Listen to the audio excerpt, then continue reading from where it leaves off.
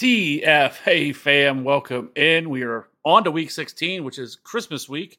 So that should be fun. A lot of Christmas stuff going on this upcoming weekend. But before we get to that, we got to get to the week 16 waivers before we get to all the fun and exciting times of Christmas. So let's go ahead and get into it. We had some injuries today. I don't know if anything were like super major, but we'll have to, those definitely some things we'll monitor and we'll talk about it here in some of these, but let's go ahead and get into it. Let's start with the quarterback position and start thing off. It's Baker Mayfield, rostered in just under 50% of leagues. Another huge game for Baker today, completing 22 of 28 for 381 yards and 4 touchdowns, good for 29 fantasy points. The Bucks, and now you get the Bucks defense that takes on you get the Bucks now that take on the Jaguars defense that has been absolutely shredded through the air. The Jags have allowed the third most fantasy points to quarterback. Mayfield is easily the best matchup on the board this week. Next up, Aaron Rodgers. We'll see. Per Adam Schefter, Aaron Rodgers is expected to get clearance to play this week. They will have to make a decision on his status by Wednesday. If he's not activated, the season will be over. But if he does get activated, you couldn't have asked for a better matchup for him to come out with because he gets the Commanders defense this week that has been gashed through the air all year long. Aaron Rodgers rostered in less than 20% of leagues. He is obviously going to be hard to trust because he is coming off a major injury. But at the same time, it's not like we're talking about a quarterback that utilizes his legs or relies on that. So Aaron Rodgers could be a decent play this week, especially for people that are looking for quarterbacks. And believe me, there are a lot of people looking for quarterbacks right now with this amount of injuries that we've suffered this year. So next up is Joe Flacco. While it certainly looked like Flacco was going to fall back down to earth today for most of the game, Flacco turned it on in the fourth quarter. He ended up with completing 28 of 44 for 374 yards, 2 touchdowns, and 3 interceptions, just under 20 fantasy points. He now travels to Houston to take on a defense that's allowed the 6th most fantasy points to the position. So Joe Flacco continues to roll. Jake Browning is going to be a little bit harder to trust with the matchup that he's got coming up this week, but he has continued to play really well. Nick Mullins is coming off a game where he scored 20-plus fantasy points. They take on Detroit Lions. I think you can look there. Tommy DeVito, you really have to want it to get to and really desperate, but he is utilizing his legs, something, he's had about 70 rushing yards the week before, over 40 this week. So Tommy DeVito, you could look there. They are playing the Philadelphia Eagles, who have really had a tough time, stopping opposing quarterbacks. So you could look there, but you'd have to be really desperate to get down to there.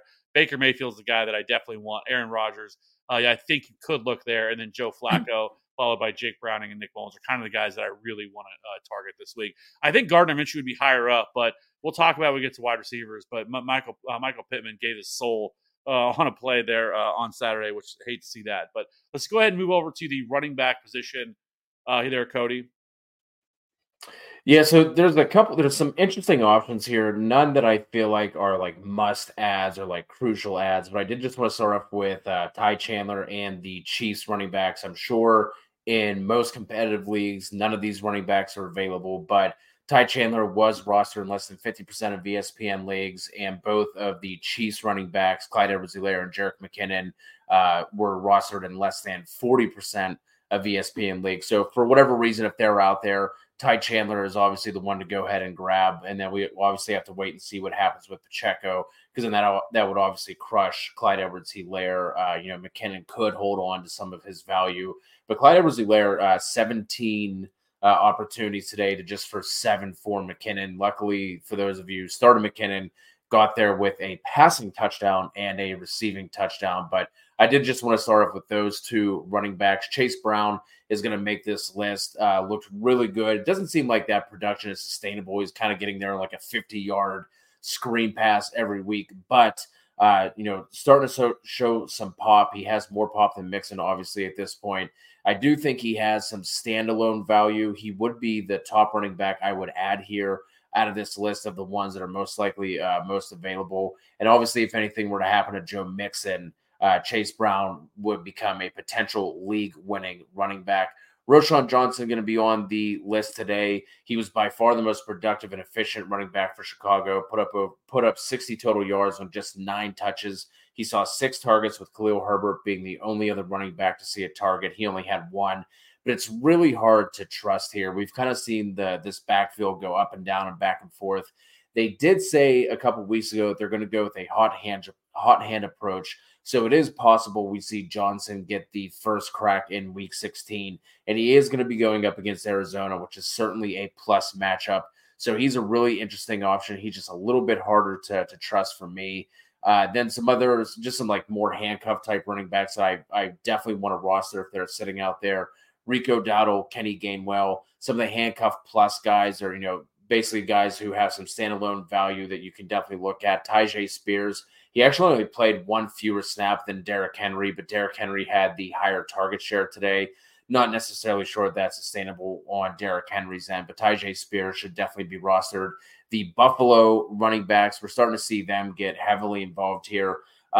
Definitely thinner plays with both of them, with both Ty Johnson and Latavius Murray. You kind of need a touchdown from both of them to kind of feel good about starting any of them. But if you're in a deeper league and you're kind of hurting at the running back position, you could definitely do worse in terms of like a dart throw type of play with how much usage they've been getting over the past couple of weeks. Dearness Johnson kind of seems like he's the guy now behind Travis Etienne for the past couple of weeks. We did see Bigsby get at least one touch earlier in this game tonight. And then just like the pure handcuff guys, Elijah Mitchell, Jordan Mason is starting to creep up to this list. I've kind of been holding on to Eli Mitchell here as being like the guy, but for not registering a bunch of touches, Elijah Mitchell has missed a lot of time so far this year. So Jordan Mason, if he's sitting out there, I think you could consider grabbing him and picking him up. Chase Edmonds is the guy behind Rachaad White, the Atlanta running backs.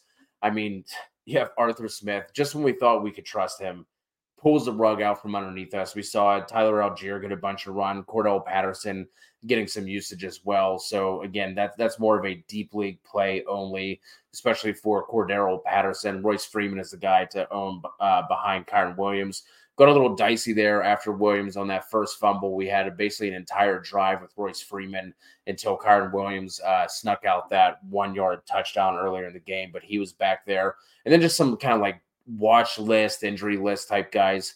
Zamir White was the clear lead running back, but it does seem like we're getting Josh Jacobs back this week, so don't have to chase that. The Colts running backs, don't really know what to do here. Zach Moss, the X-rays were negative on his hand, on his arm, and we also might be getting Jonathan Taylor back. But if for whatever reason both of those running backs are out, Trey Sermon and Tyler Goodson did look good going up against the Steelers. Trey Sermon outsnapped and outtouched Tyler Goodson, but both of them looked okay. We had Ty Montgomery get the boot in New England, so Kevin Harris was the guy behind Zeke today. So it kind of looks like he would be the next in line for touches. And I threw Isaiah Spiller on here. Had 16 of the 26 running back carries for the Chargers. I kind of just threw him on here in the off chance that we get Austin Eckler to kind of like just sit out the rest of the year with that team having nothing to play for. But that's really thin. Kind of just want to throw him on here for folks that are in 14, 16 team leagues, something like that. Definitely really thin. Nothing I am excited about, especially with the state in the situation of that Chargers offense. But Isaiah Spiller was the guy to get the most carries in that backfield for whatever that's worth. Yeah, so let's move over to wide receivers. First off, you have talked about Curtis Samuel had himself another solid day. I'm really surprised only rostered in 37% of leagues, but so I wanted to talk about him. He had another solid day, catching 5 of 9 targets for 41 yards and 2 touchdowns for 21 fantasy points today. We did see Jacoby Brissett take over for Sam Howell in this one. And really, Jacoby Brissett actually played really well. I mean, he got a spark to this offense. He actually made Terry McLaurin relevant for once this year. Hate to see that because for a lot of people, he's pretty much killed you. But either way, Samuel now has double-digit fantasy points in 3 straight games. He does have a tougher matchup against the Jets in Week 16. But from the slot, I still think you can trust Curtis Samuel, especially in PPR format. So next up, you have Noah Brown. It's surprising to see Noah Brown drop 10% in ownership over the last couple of days. So he is a little bit more widely available. And if people dropped him, I think they're kicking themselves because he yelled an 8 of 11 for 82 yards and a score in a win against the Titans. Stroud should return next week against the Browns.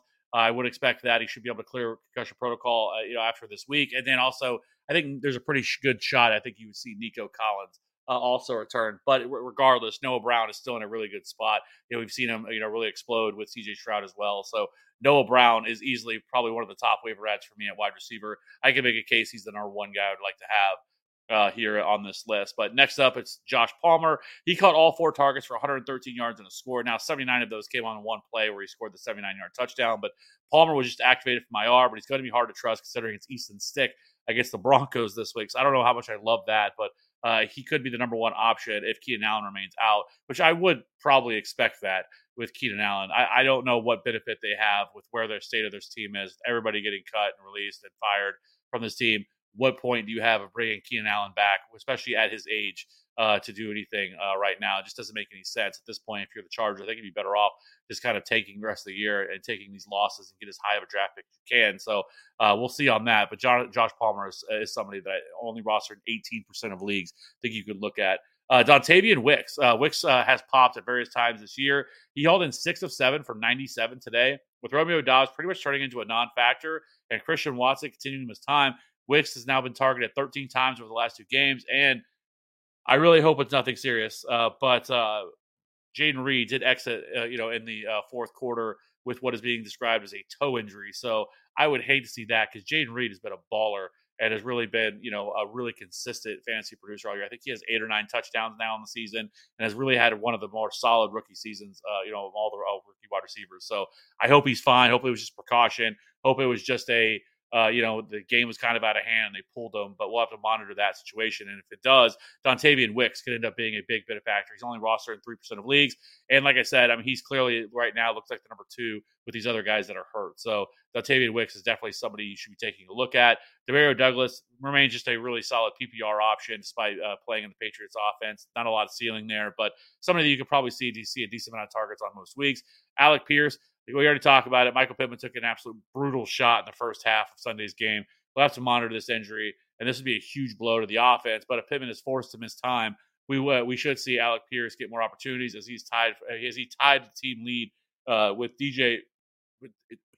He tied the team lead in targets once he left with 5. But then DJ Montgomery was second with 4 targets. But DJ Montgomery, who is 27 years old and nobody's ever heard of, you'd have to really be truly desperate to play probably DJ Montgomery. But Alec Pierce would be the guy I think you could look at. Rashid Shaheed is very boomer bust. Olave likely returns next week, but he has shown the ability at times to pop and have some boom weeks. So Rashid Shaheed is somebody you could look at. Wan'Dale Robinson, same thing as Demario Douglas, very much a PPR only option.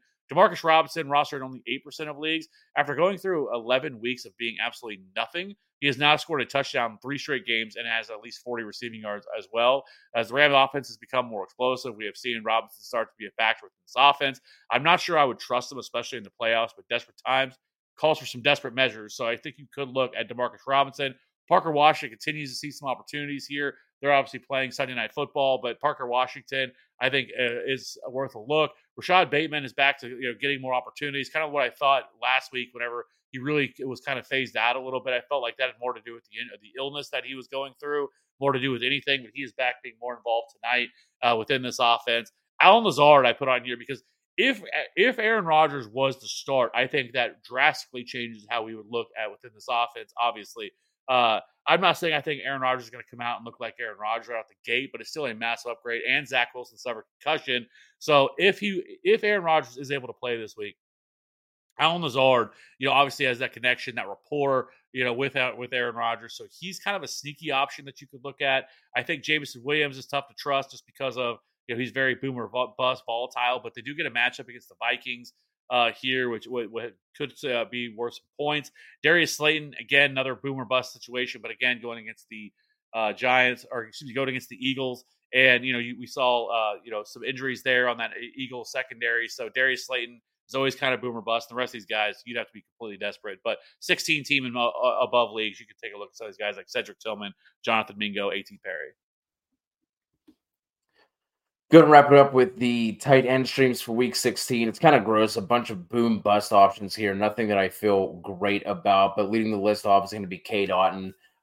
Gets a matchup against the Jags, who are allowing the 5th most half PPR points per game to tight ends. K. Doughton is one of these tight ends who, out there running a bunch of routes all the time, doesn't necessarily get a great target share by any means, but he does have at least 40 yards in 3 of his last 4. He has at least 5 targets in 2 of his last 4. And with Baker Mayfield getting this matchup, he has at least been passable for fantasy purposes. So K-Don's going to be my top stream for the week. But like I said, all these guys are pretty thin.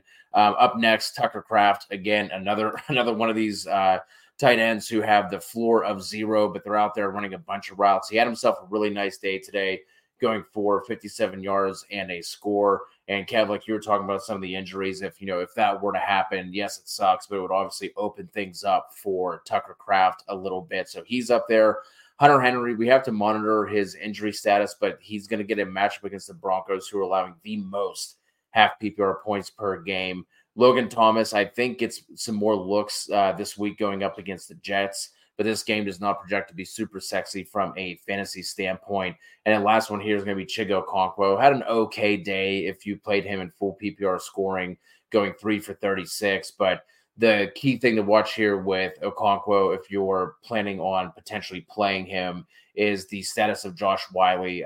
If he's able to return from injury, Chig loses his streaming appeal, unfortunately, because he tends to lose out on snaps to Josh Wiley. So little gross at tight end, especially compared to what we had last week. But sometimes that is the way that the cookie crumbles. Everybody in your crew identifies as either Big Mac Burger, McNuggets, or McCrispy Sandwich. But you're the Filet-O-Fish Sandwich all day. That crispy fish, that savory tartar sauce, that melty cheese, that pillowy bun. Yeah, you get it. Every time. And if you love the Filet-O-Fish, right now you can catch 2 of the classics you love for just $6. Limited time only. Price and participation may vary. Cannot be combined with any other offer. Single item at regular price. Ba-da-ba-ba-ba.